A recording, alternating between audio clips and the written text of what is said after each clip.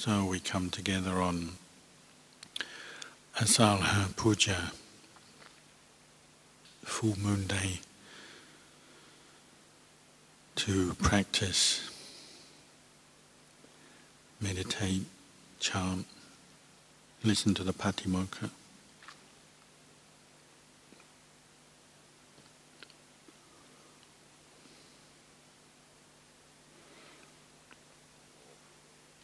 Following in the footsteps of the Buddha.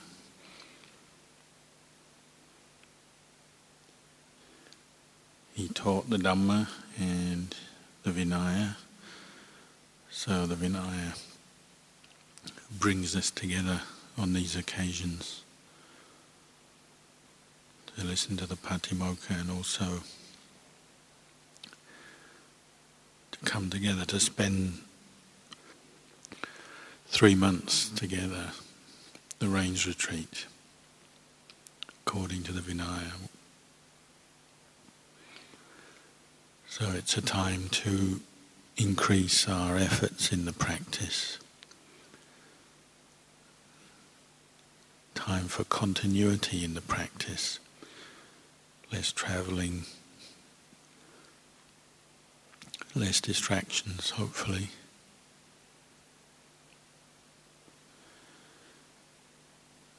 It's a time to contemplate the refuges that we took when we ordained in the Buddha, the purity of the undefiled mind that we aspire to.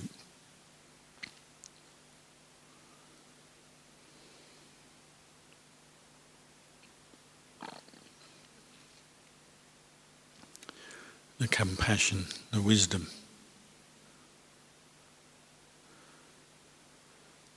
When we're practicing, we always say to develop wisdom. But then you might also say that it's because we have wisdom that we come to practice. So wisdom is there at the beginning of the practice and at the end.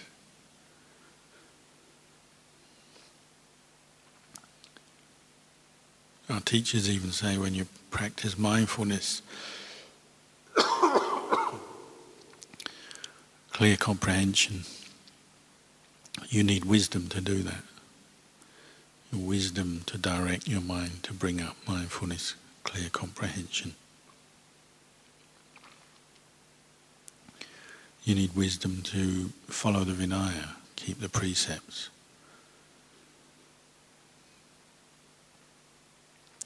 The result of all that is that we get more wisdom.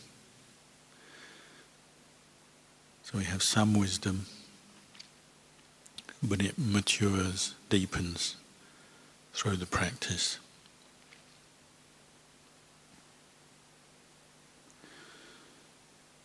But this wisdom, this panya, is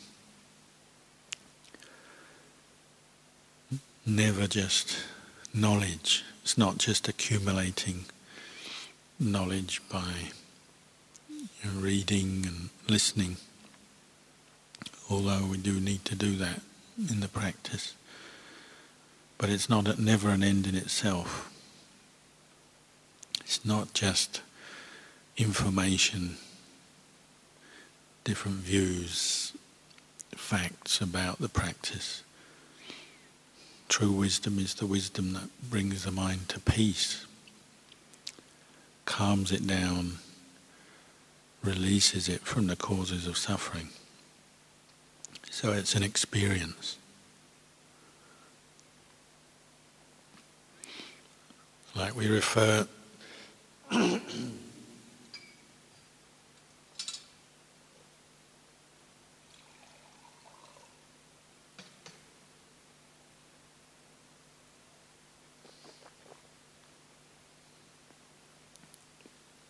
we refer to the Buddha as the knower of the worlds, Lokavidu.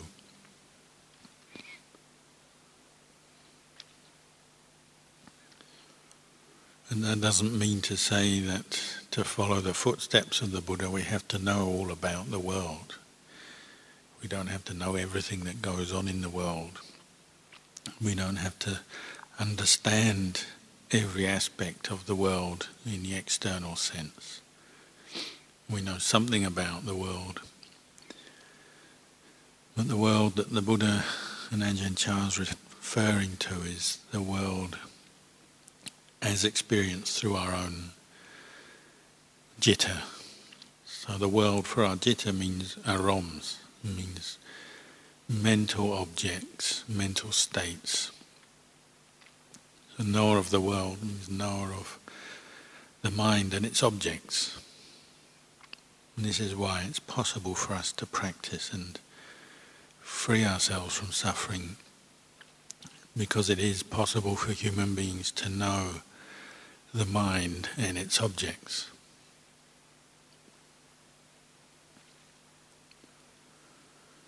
But that obviously takes practice and training, which is where the Dhamma Vinaya comes in. This is what we're doing. We're training to know the mind, to know arom, mental states.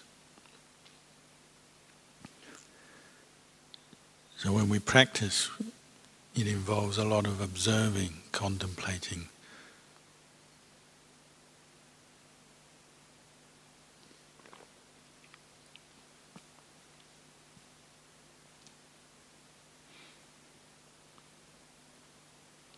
We have to know the different factors, different component parts that make up the reality of our experience.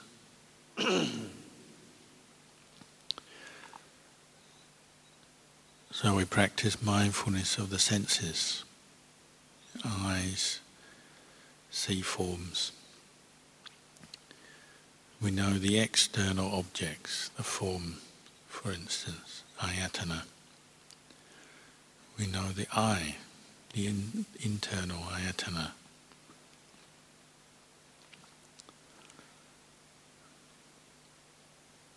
We can only do that by practicing bringing up mindfulness, presence of mind. And then observing, looking and learning. Your eyes see form, and then what happens? Tend to get liking and disliking arise. We get attachment, and we get the sense of self. I, me, mine.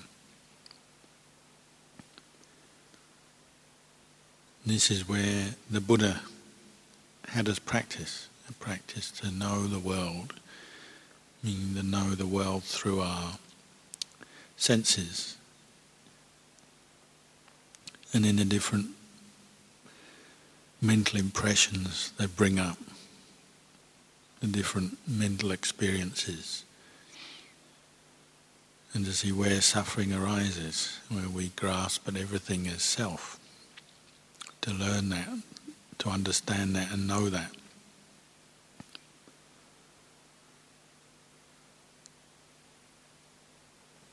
And it's not a kind of knowledge we can just remember or learn from the books, from hearing talks and so on. It's something we have to know through our own experience. We have to practice.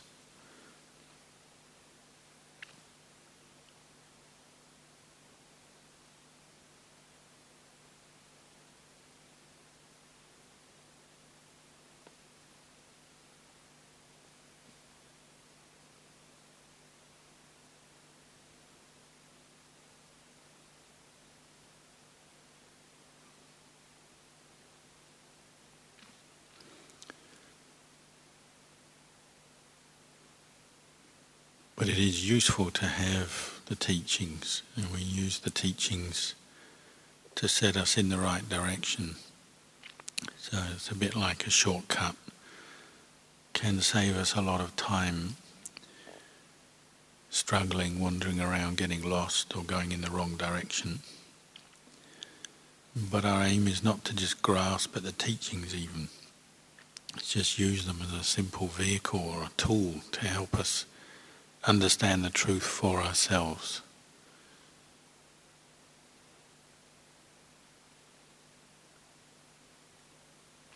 So we have to learn how to bring up this quality of mindfulness, clear comprehension, or this quality of knowing in the present moment, just looking.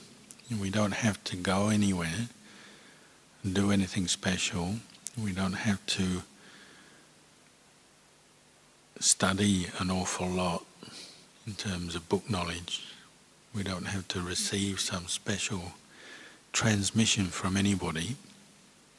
We just have to be willing to learn and look at what's going on right in the present moment, the Paccuppanna Dhamma, and develop the skills to do that properly, do that well.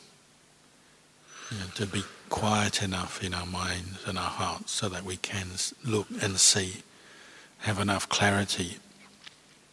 So we have to develop enough energy to do that, to be willing to apply the mind, apply the practice, have to develop effort, energy, and develop the patience to keep coming back and learning through our experience. But all we have to do is just learn, look and learn right here, right now, in the present moment. Because that's where this experience of self arises, that's where attachment arises, that's where suffering comes from.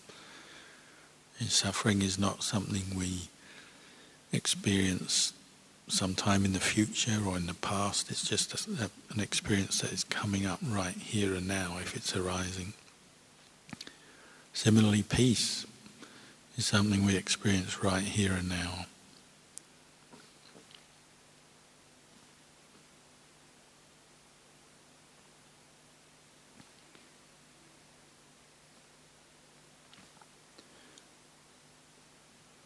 So we use the path and the way of practice to help achieve this. And we learn to practice mindfulness. Even that becomes an issue, doesn't it? It becomes a problem sometimes. Whether we're practicing samatha or whether we're practicing vipassana, or how much samatha and how much vipassana should we do. When should we be quiet? When should we contemplate? And so on. So our aim in the practice is to get to that point where we can get beyond Sakkaya Ditthi, Vicikicca, Silabbata Paramasa, and get the mind to the point where it can see through Sakkaya Ditthi, can see that this body and mind is not self, it's anicca, dukkha, anatta. Have enough clarity not to get caught up by doubt, to see doubt as doubt, even if we haven't completed the path or transcended all suffering, we can at least see what the path is and the direction we have to go, but not to be caught out by doubt and let doubt lead us into more confusion. And not to just sort of believe in a superstitious way and believe certain practices will automatically get us to the goal that we want. To have a bit more discernment than that, to have enough wisdom to just reason and reflect, and it will come through causes and conditions.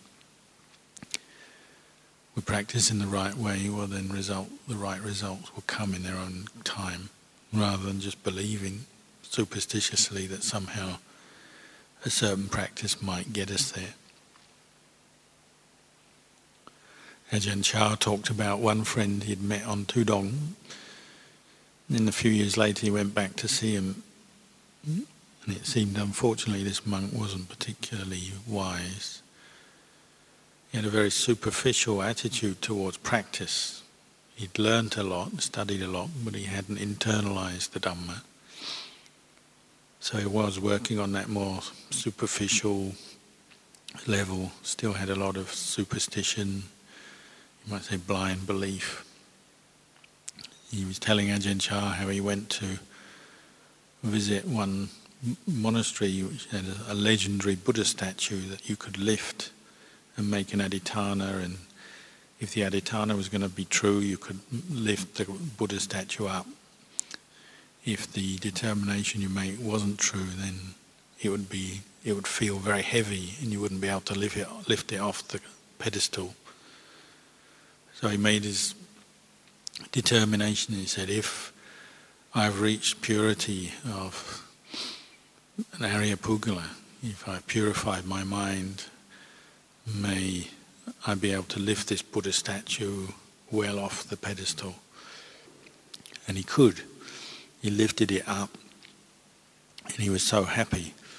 He was so happy he even got someone to engrave it on a stone, like make a stone plaque. I was able to lift the Buddha statue. I've achieved purity of mind. So Ajahn Chah just laughed at this. Purity of mind isn't about lifting some legendary Buddha statue up and down. It comes through the causes and conditions of practicing. And we're going to beyond that superficial level, just labels and guessing and believing in things. We have to learn how to train in discernment and use that to guide our practice. Sila, Samadhi, Panya has to be guided by wisdom.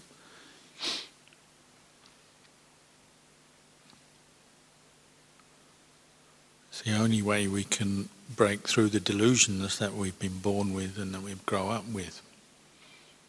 We're constantly deluded by the world, falling into experiences of pleasure and pain because we grasp at everything wrongly.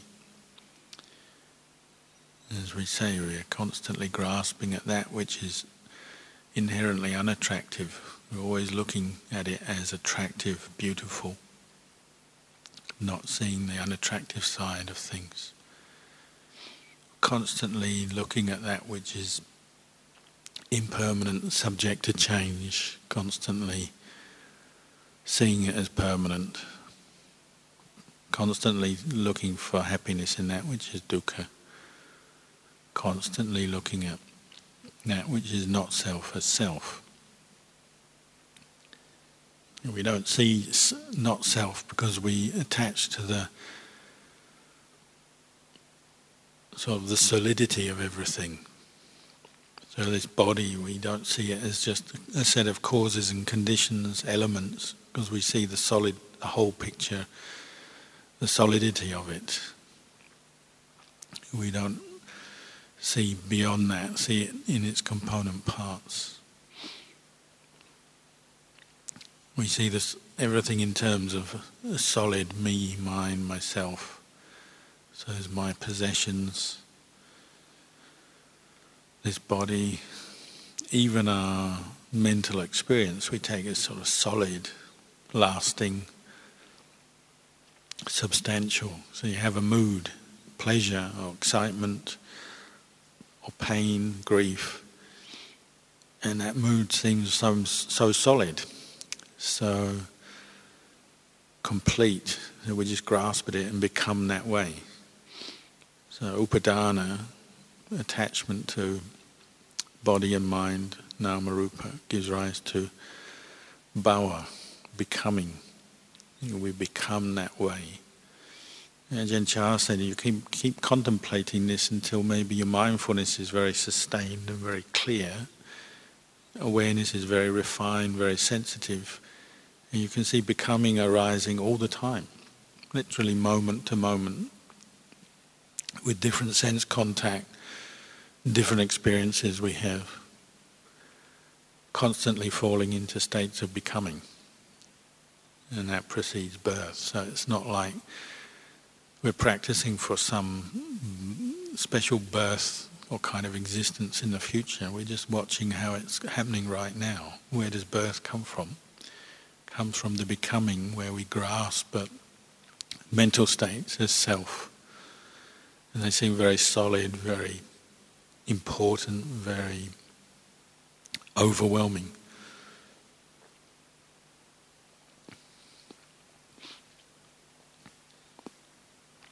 Basically, we get intoxicated with things. If we never establish mindfulness and we never contemplate, well then we get intoxicated with everything. Meaning we don't see the truth. These four truths, these four vipalasas are constantly affecting the mind. So we suffer. If you do grasp but your moods and your mental states as self, well you suffer with them. You grasp at the body as self, well you suffer. You grasp at your possessions and the things you're involved with as self, you suffer.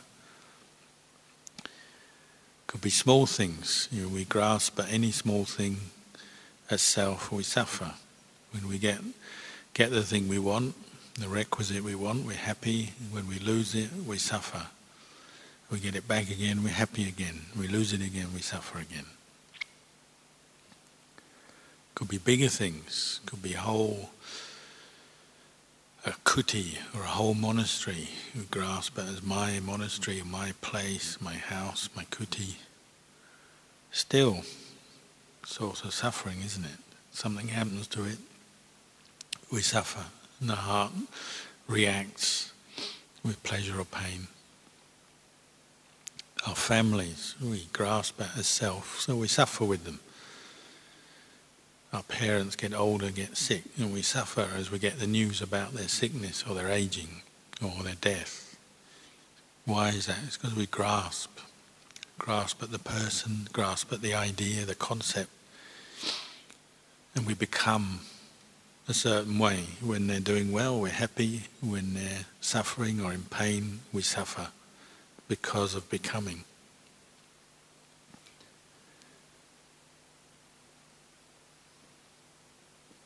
So we're training ourselves in this,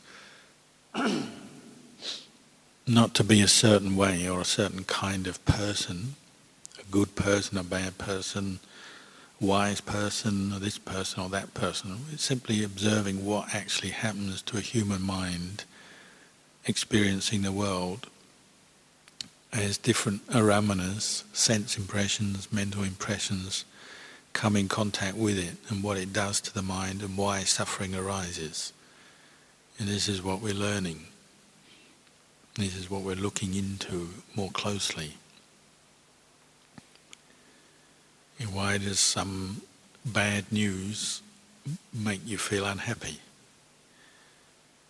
We grasp at things, don't we? We grasp at ideas, concepts, and we have feelings arise, and then we proliferate. Craving and attachment arises, and then we become a certain way. So we might become gloomy or dull or unhappy, or with good news we become happy. Even the experiences of meditation, things arise. We have visions and lights and piti and sukha arise. We grasp at that, still a subtle form of becoming.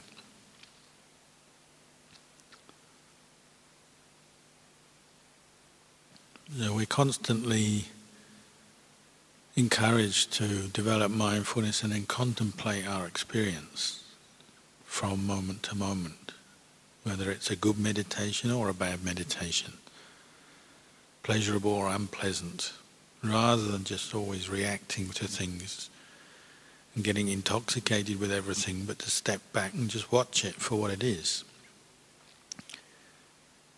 And just using the most simple reflections like, it's not sure, it's uncertain, that Ajahn gave us. That kind of reflection, say on the universal characteristics, samanya, laksana, anicca, dukkha, anatta, these don't change according to the era, the place, the time. You can reflect on impermanence any time, any place. It applies to our human experience now just as it did in the time of the Buddha. You can watch your moods arise and pass away in the course of one day, dependent on different conditions and causes. You can watch that over and over again. Uncertain, not sure, changeable. That's giving you wisdom, isn't it? It's giving you some insight in the way the the world is, the way aramanas or aroms are. They come and they go according to cause and conditions. If you keep watching like that, you're patient enough, and you do it long enough, you can't help but start to tire of always grasping at them as self. You're becoming upadana, tanha, that process that gives rise to suffering. It starts to fade the more we see the impermanence of our moods. The mind tires of becoming intoxicated with everything. Even pleasure can become tiresome when you see it as something that intoxicates you. The coolness of equanimity becomes more desirable to the mind, desirable in a wise way. Bright, alert states of mind, beyond the hindrances, become more desirable. Being willing to train the mind to go against desires, attachments, kilesa becomes more desirable than always giving in to them. Sure, we do give in to them, but as we keep practicing, the insight is that it's not actually in our best interest to follow kilesa. Sooner or later the mind, that clicks in the mind, it starts to see that or know that, so then it doesn't really want to follow kilesa. Sure, there's always some kilesa that are a little bit sharper, a little bit quicker than we can deal with. And these are Mara's snares, Mara's traps that come up from time to time. But then we can also see there's other kilesas, attachments that we can catch. And you use them as your inspiration to know that it can be done. There are some of Mara's snares that we've already got out of, otherwise we wouldn't be in the monastery. And there's more we can get out of if we keep applying ourselves. So we have to keep looking and learning, not just giving in to the immediate impressions that the world gives us through the senses, through the aramanas. You always assume that we're somewhere, we're getting deluded by what our experience is. So our default setting should be we're always willing to discern, to look more closely. Otherwise, the mind just stays on its same old level, always reacting, always suffering. Even when things seem to go well, we still end up suffering. It's because we haven't looked more closely and seen anicca, dukkha, anatta in experience.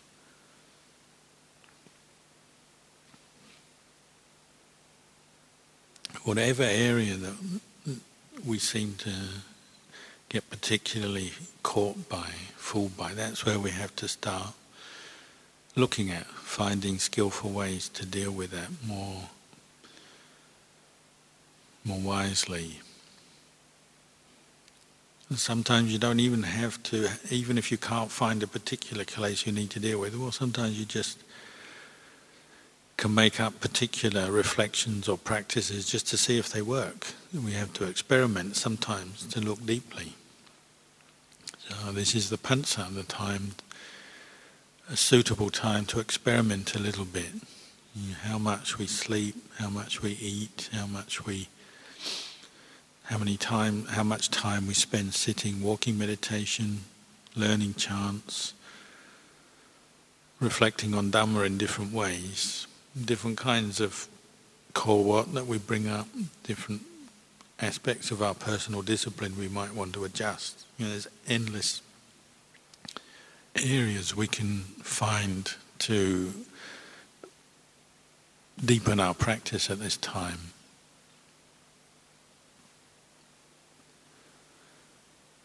The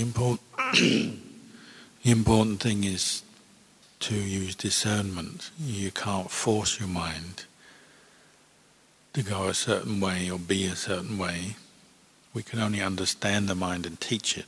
And basically, the way wisdom deepens And the way peace arises, whether it's samadhi or wisdom, panya, we have to be able to teach the mind to the point where it understands and lets go of whatever it's blocking it and whatever the problem is.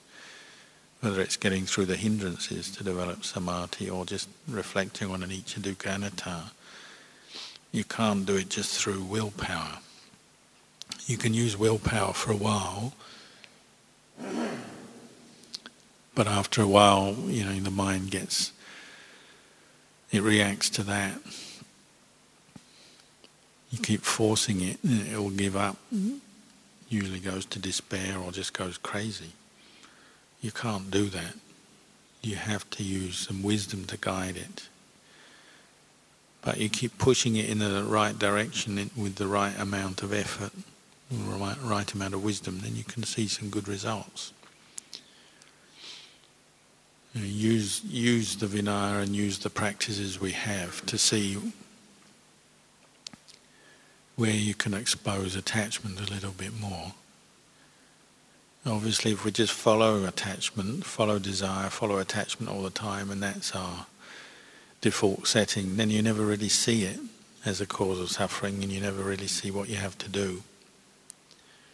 You have to be willing to go against it in some ways, maybe just small ways. It doesn't have to be big, grand ways, but just little ways. We see where we can improve in our practice.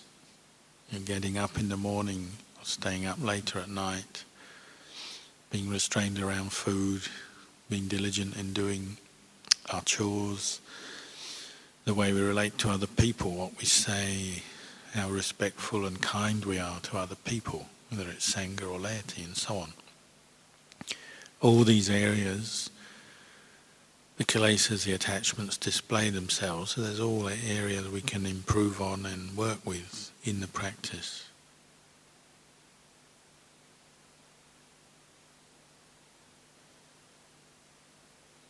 And sometimes we have to just be honest with ourselves. Say, where am I still stuck? Where is the mind still sticking?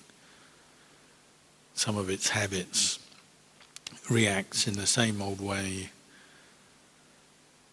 You have to look more carefully at what's going on. Even just hearing a talk like this might bring up doubt. So, what should I do in my practice? What do I need to do? Will it really work? Can I really be bothered? Is it worth it? Just be aware of the doubt itself. If the doubt comes up, see the doubt as a doubt. It's just a thought, rising, passing away. It doesn't have to be anything you follow or believe in. Watch how desires come up, affected by the weather, affected by what people say around us, what they do, reactions to other people, likes and dislikes and so on. Use it as food for contemplation.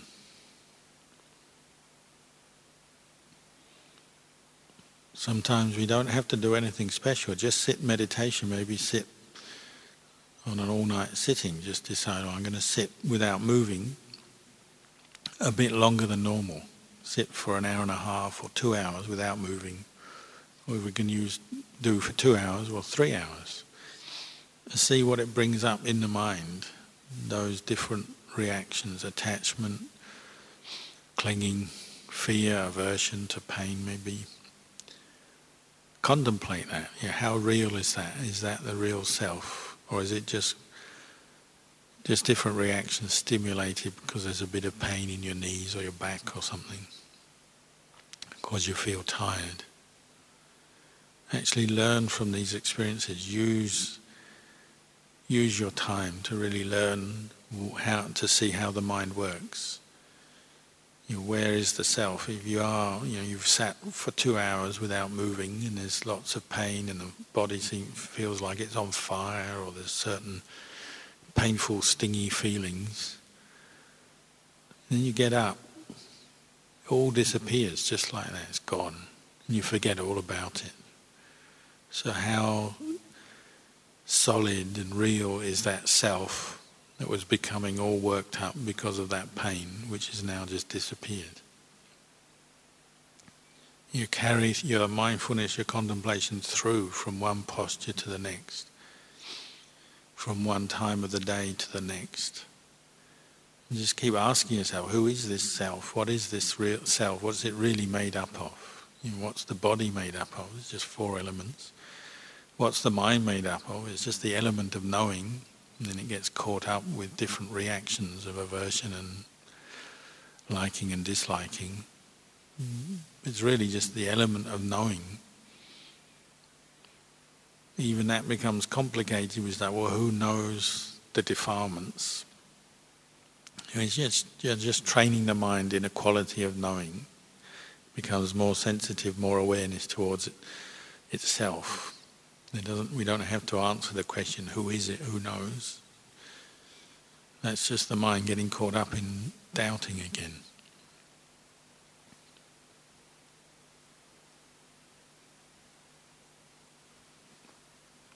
In the end, the result that proves the practice is any peace and understanding that comes, that brings a sense of peace.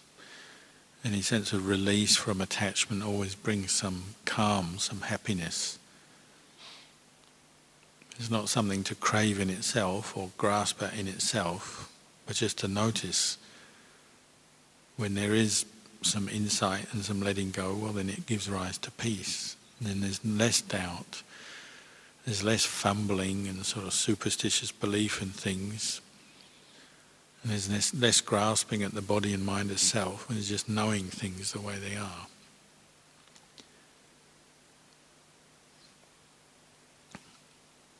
If you take the Buddha's words for what they are, then the 5 khandhas are just phenomena that exist in nature, that arise and pass away of themselves. They've been doing that for many lifetimes, and they've been doing that this lifetime. There's not actually anything to be grasped at. Little by little, the mind can come to accept that. If you just keep teaching it in the right way, observing, looking, finding out, then you know, that's just the way it is.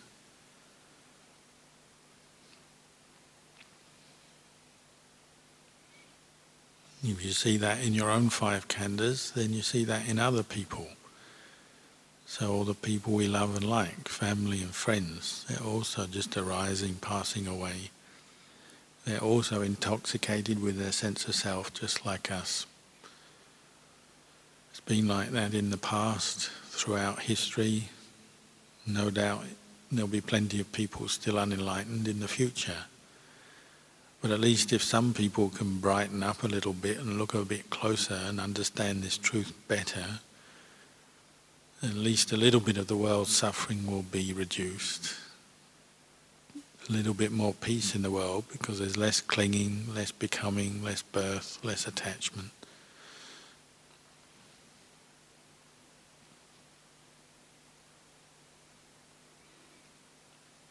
If you get caught into pleasure-seeking, fantasizing about different kinds of happiness and pleasure you could have, you just see it. It's just anicca dukkha anatta. No need to grasp at it.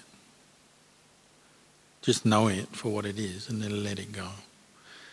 If you're caught into aversion to yourself or some other person, you just know it. It's just aversion, it's just a reaction.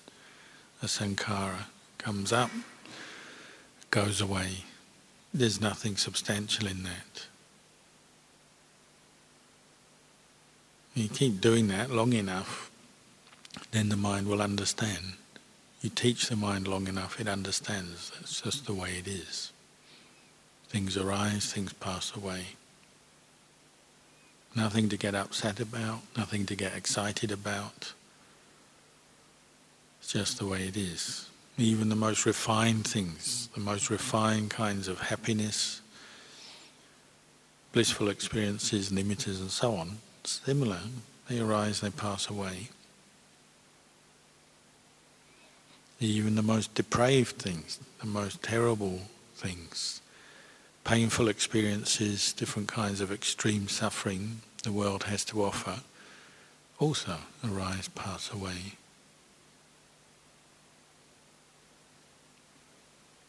That's the realization, the insight we gain is everything arises and passes away according to its conditions.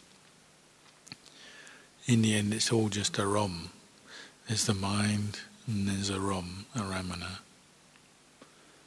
If we know all the aramana, then we can know the world. If we know the world, then we can purify the mind, free it from suffering. So I'll leave you with these thoughts for your contemplation tonight.